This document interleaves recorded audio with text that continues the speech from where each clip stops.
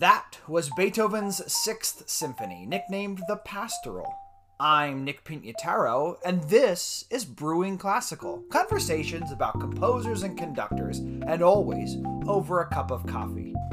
In this episode, we listen along to a groundbreaking work, Beethoven's Symphony No. 6, which not only contains a ton of beautiful and emotional sounds, but opens the door from the classical and pushes us right into the Romantic period. Beethoven 6 takes us happily to the countryside, to a serene brook, welcomes us to a happy dance of celebrating locals. Through a tempestuous storm, and piccolo players, you won't want to miss out on this one. To a final gratitude that the storm has passed, and the green countryside returns to peace. So grab your favorite mug, fill it with your favorite or closest brew, and join us, won't you? I start this conversation, as I start all good conversations, with a cup of coffee. Today, it's an organic Ethiopian Yirgacheffe. Actually, it's Target brand, the Archer Farms Organic Coffee, which I really think the Ethiopian Yirgacheffe is pretty delicious, especially whole bean and then roasted. And it says fair trade on the box, so by choosing the fair trade products, you're supporting a better life for the family farmers that are making these, they're growing these coffees. Here we are, about to talk about Beethoven's 6. And no conversation about Beethoven's 6 is complete without first discussing absolute music and program music. Absolute music is music for music's sake, written by composers simply because, for no other reason other than to create art, which you can make the argument for all music, but program music is music that is written ascribed to some sort of picture or some sort of story. That the composer has like an extra musical idea that is related and shown in the music. Beethoven's famous Symphony No. 5, da-da-da-da, we consider that absolute music because there's not exactly a story that Beethoven told us about when he was writing it. But here, he does. In program music, there is a story ascribed to the music. The sixth is unique in this way because Beethoven adds his own title, and he calls it the Pastoral Symphony, or Recollections of Country Life. A lot of symphonies get titles and get nicknames. Usually they're not ascribed by the composer, or they're ascribed after the composer dies. Like Mahler 1 is the Titan Symphony, and Mozart's 41st Symphony is nicknamed Jupiter. Mahler 2 is Resurrection. And these are often come to us after the composer dies, but again, Beethoven chooses here. He chooses here to add a title. And he probably gets this inspiration from his walks in Vienna parks. He lived in Vienna, in modern-day Austria. He enjoyed parks and he enjoyed nature, and he hated summer in the city. So he'd often go to a suburban village or a spa for part of the year. And this opening of the symphony alludes to that cheerful feeling of being in the countryside. So we listen quickly to the first movement, the beginning, awakening of cheerful feelings upon arriving in the country. This is Sir Simon Rattle and the Vienna Philharmonic.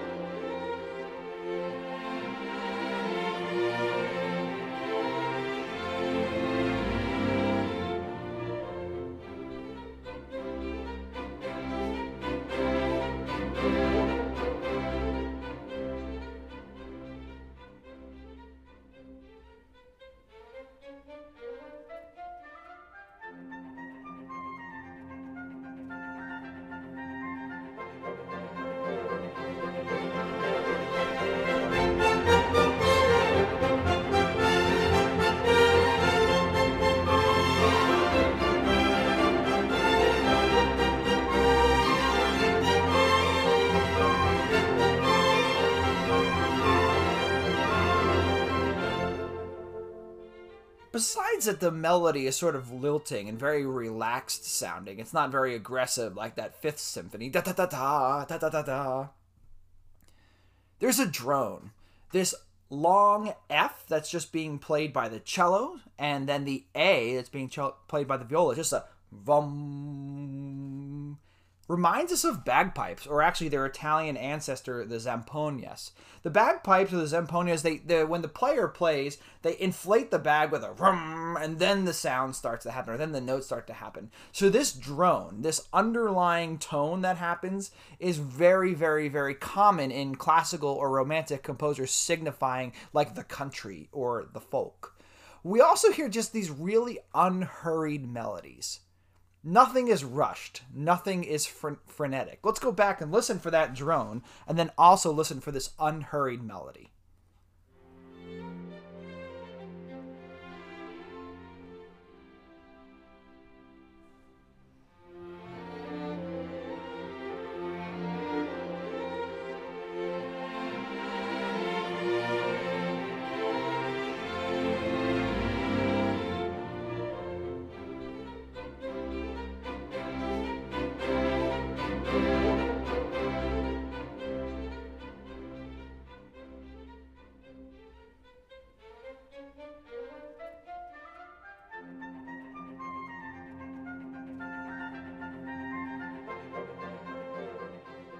But there are some really crucial things to recognize with Beethoven symphonies. First, the exposition. There's three main sections in a first movement in sonata form symphony. First, the exposition, followed by the development, and then lastly, the recapitulation. The exposition sort of gives you two main themes with some transition material. The development really takes all of those themes and manipulates those and changes keys and uses fragments. It's almost a fun game to see how many different ways that a composer can recycle tunes and reuse them from the exposition. And then finally, the recapitulation. But thinking first of the exposition, in the closing section at the top of page 8, we hear these da-dum, these fourths, these falling fourths, meaning notes that are an interval of a perfect fourth. That is really typical of classical/romantic composers, indicating nature. They're considered one of the most natural intervals in all of music history, which is partly why in the Middle Ages a lot of chant music was written in fourths and fifths. Let's give that a listen.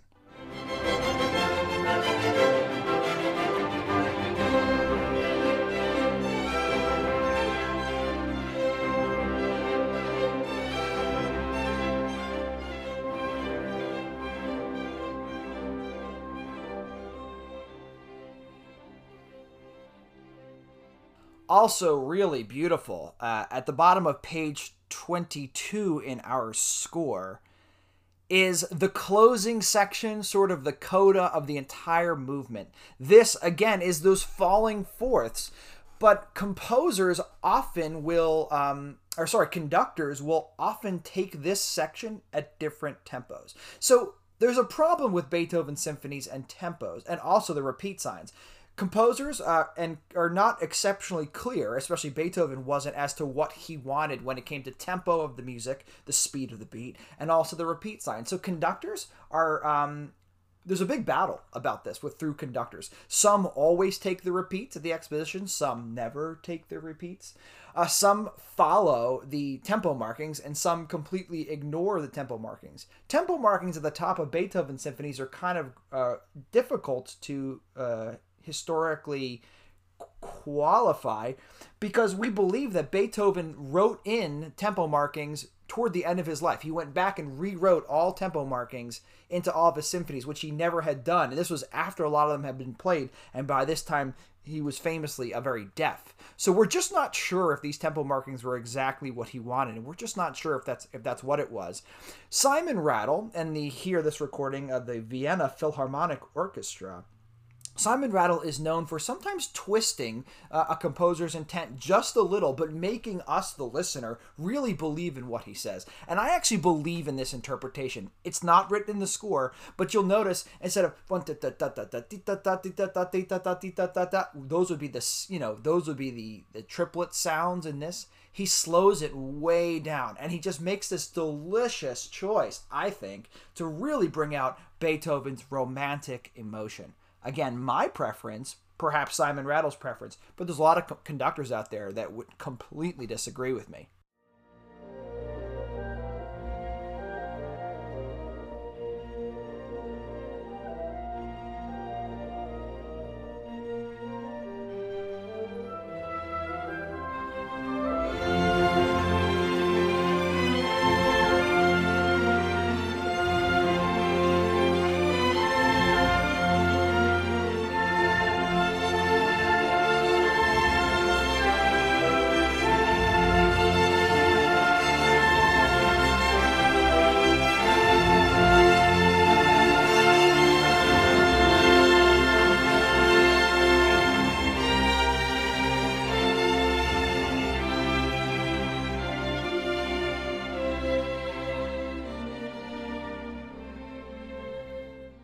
fairly interestingly, in this symphony, the second movement is also in sonata form, sort of the slow movement of the symphony.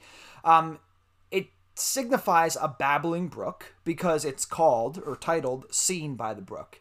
It ends very beautifully and very quietly with three famous bird calls, which are actually written into the score. First, the flute sounds as a nightingale, the oboe sounds as a quail, and then two clarinets sound as the cuckoo bird. And Berlioz later copied this in his Symphonie Fantastique, and actually Respighi literally used bird sound recordings in The Pines of Rome, which we'll talk about later. But this is the end of the second movement, Scene by the Brook.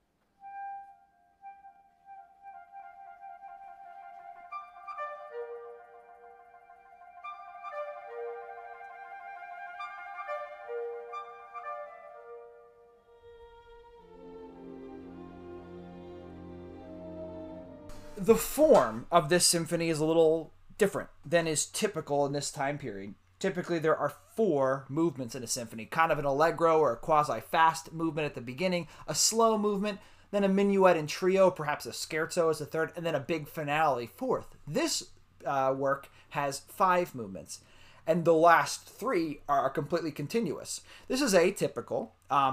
Again, the scherzo is usually the third of four movements. Of course, it's the third of five at this point.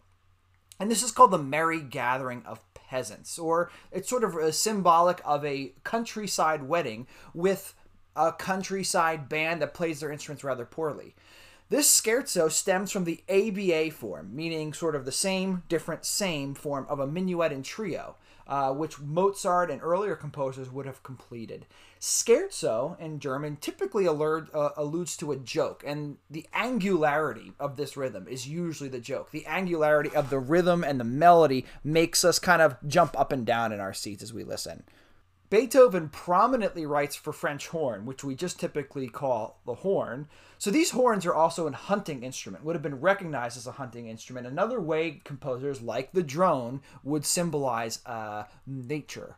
So they try to emulate a town band with simple melodies, and it reminds us of nature. Again, the hunting sounds of the scherzo movement.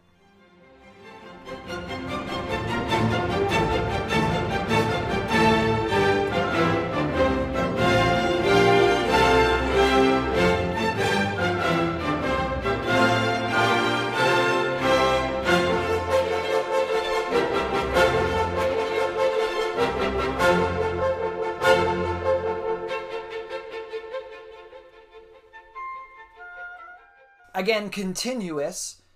This fourth movement is called Tempest, comma, storm. And it is a storm. It indicates that a storm has come across the countryside. And this is the big moment for the piccolo. And the piccolo player in an orchestra typically sits there until it's time to play. They have to sit on stage for the entire time, nearly 2/3 of the 40-minute symphony. But they get this big, wonderful moment.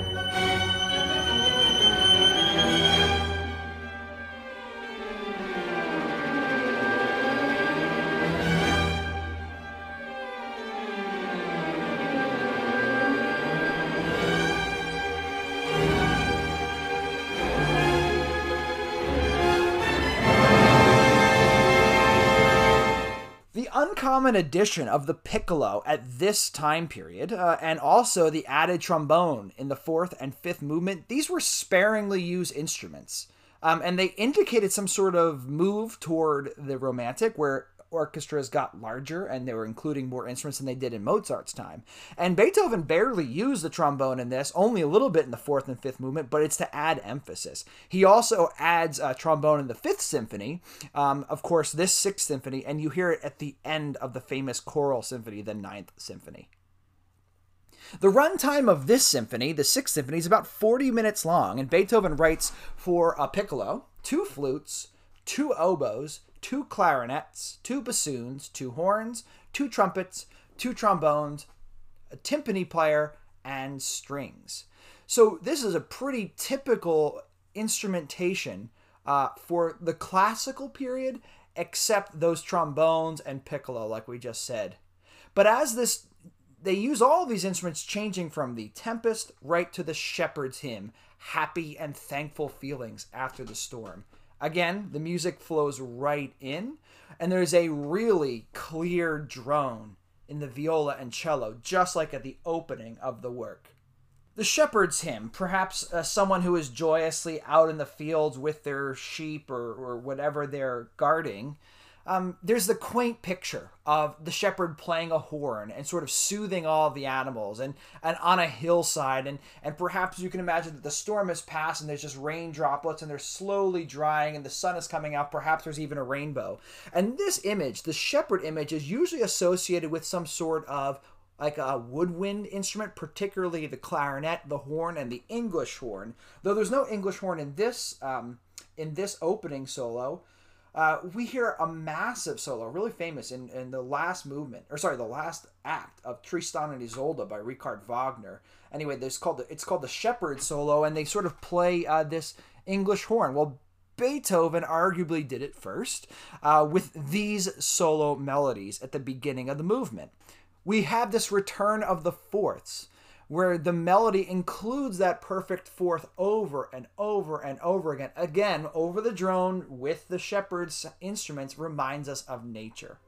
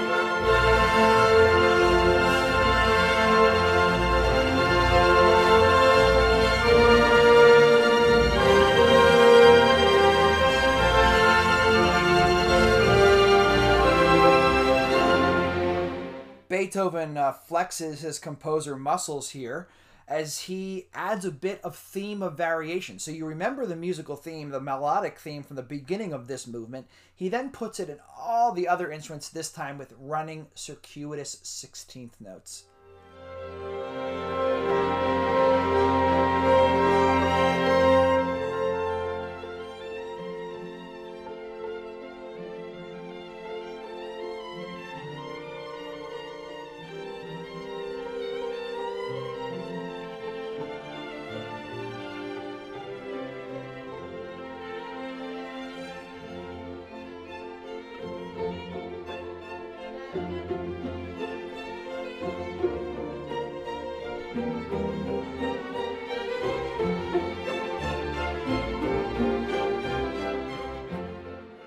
Atypical of symphonies at this time was a really quiet ending.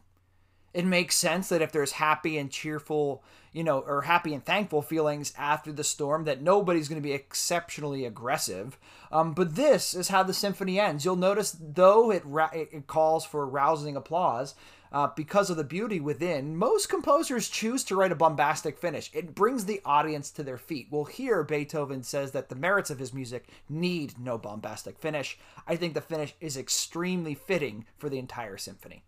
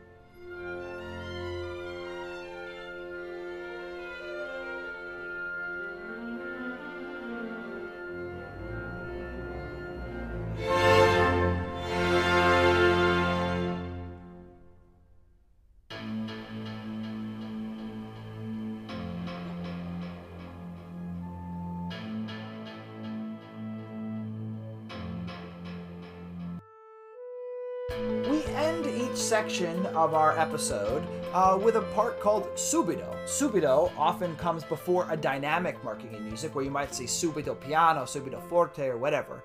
And that usually means we falsely interpret it as suddenly. But in reality, subito more realistically translates to right now.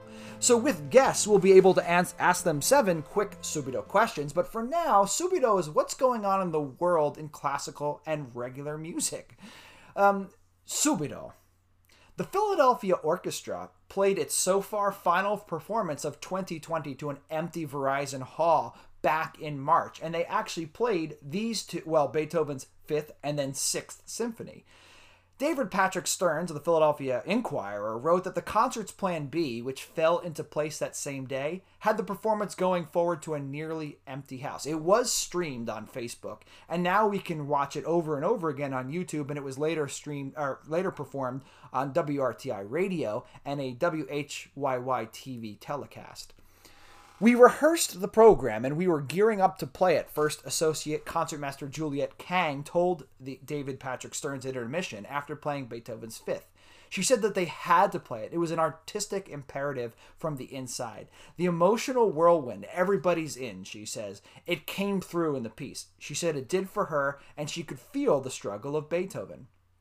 David Patrick Stearns writes, in Philadelphia, Beethoven boomed, growled, and stormed with exceptional urgency. Yet this was not the end of the world Beethoven heard from European radio archives when empires were crumbling during World War II. Nor was there the hopelessness felt at the Philadelphia Orchestra's post-9/11 concert at the Mann Center in 2001. The current adversary is an invisible virus, not a fallen hero or an act of war. Thursday's concert, he said, had exceptional momentum, as if to say, we will get through this.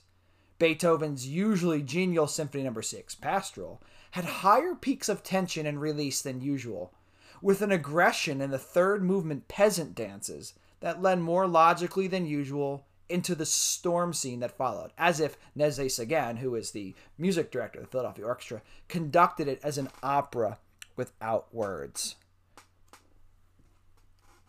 In another story, returning to work for sometimes forgotten heroes, the stagehands, the florists, the ushers, and other professionals. These people were looking to really work with the officials to make the guidelines they gave us for reopening actually viable. This was a rally that these types of behind-the-scenes concert workers had in Philadelphia. They say, we know how to put on safe events. What they need to be done right now is to do it right. And we just want to sit at the table and get our voices heard. Another goal, they said, is to depoliticize mask wearing. The Friday rally featured several speakers from the industry, including Michael Barnes, president of the International Alliance of Theatrical Stage Employees Local 8. The live event industry was hit first. It was hit hardest and will be the last to return. He speaks on the coronavirus pandemic. Barnes said, "We are an integral part of the economy and deserve to be supported like every other sector." The event included with a parade around Philadelphia City Hall and masked workers rolling their road cases and cheering. Barnes said he was proud of the coalition's diversity and sense of unity. As a reminder, these are people that are backstage at all classical music concerts. He said, "We're made up of women, men, of every ethnicity, of every religion, of every sexual orientation.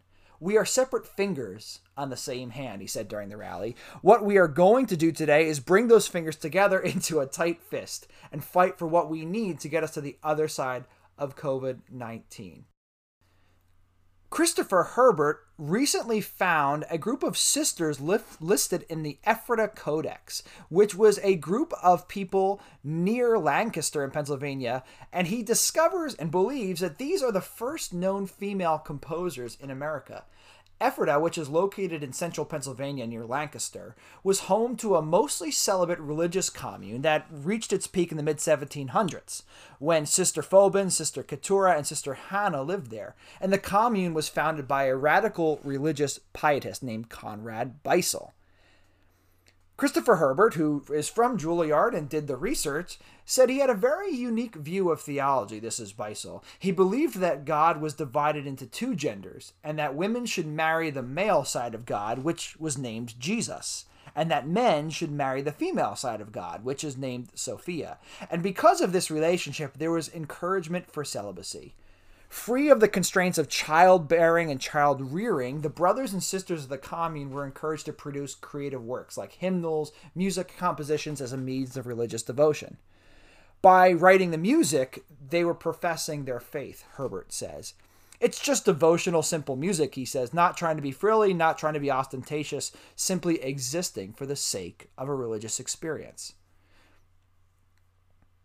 The only women we know of today who were composers often were in specific situations in which they were given the opportunity to even have credit for their original work, Herbert says. And in the Americas, it was a complete anomaly for women in the colonies to be credited for any kind of creative work. This story is from NPR News, and they end with the recording of these early compositions on Voices in the Wilderness. Chris Herbert brings us a step closer toward recognizing the contributions of women in the history of American music.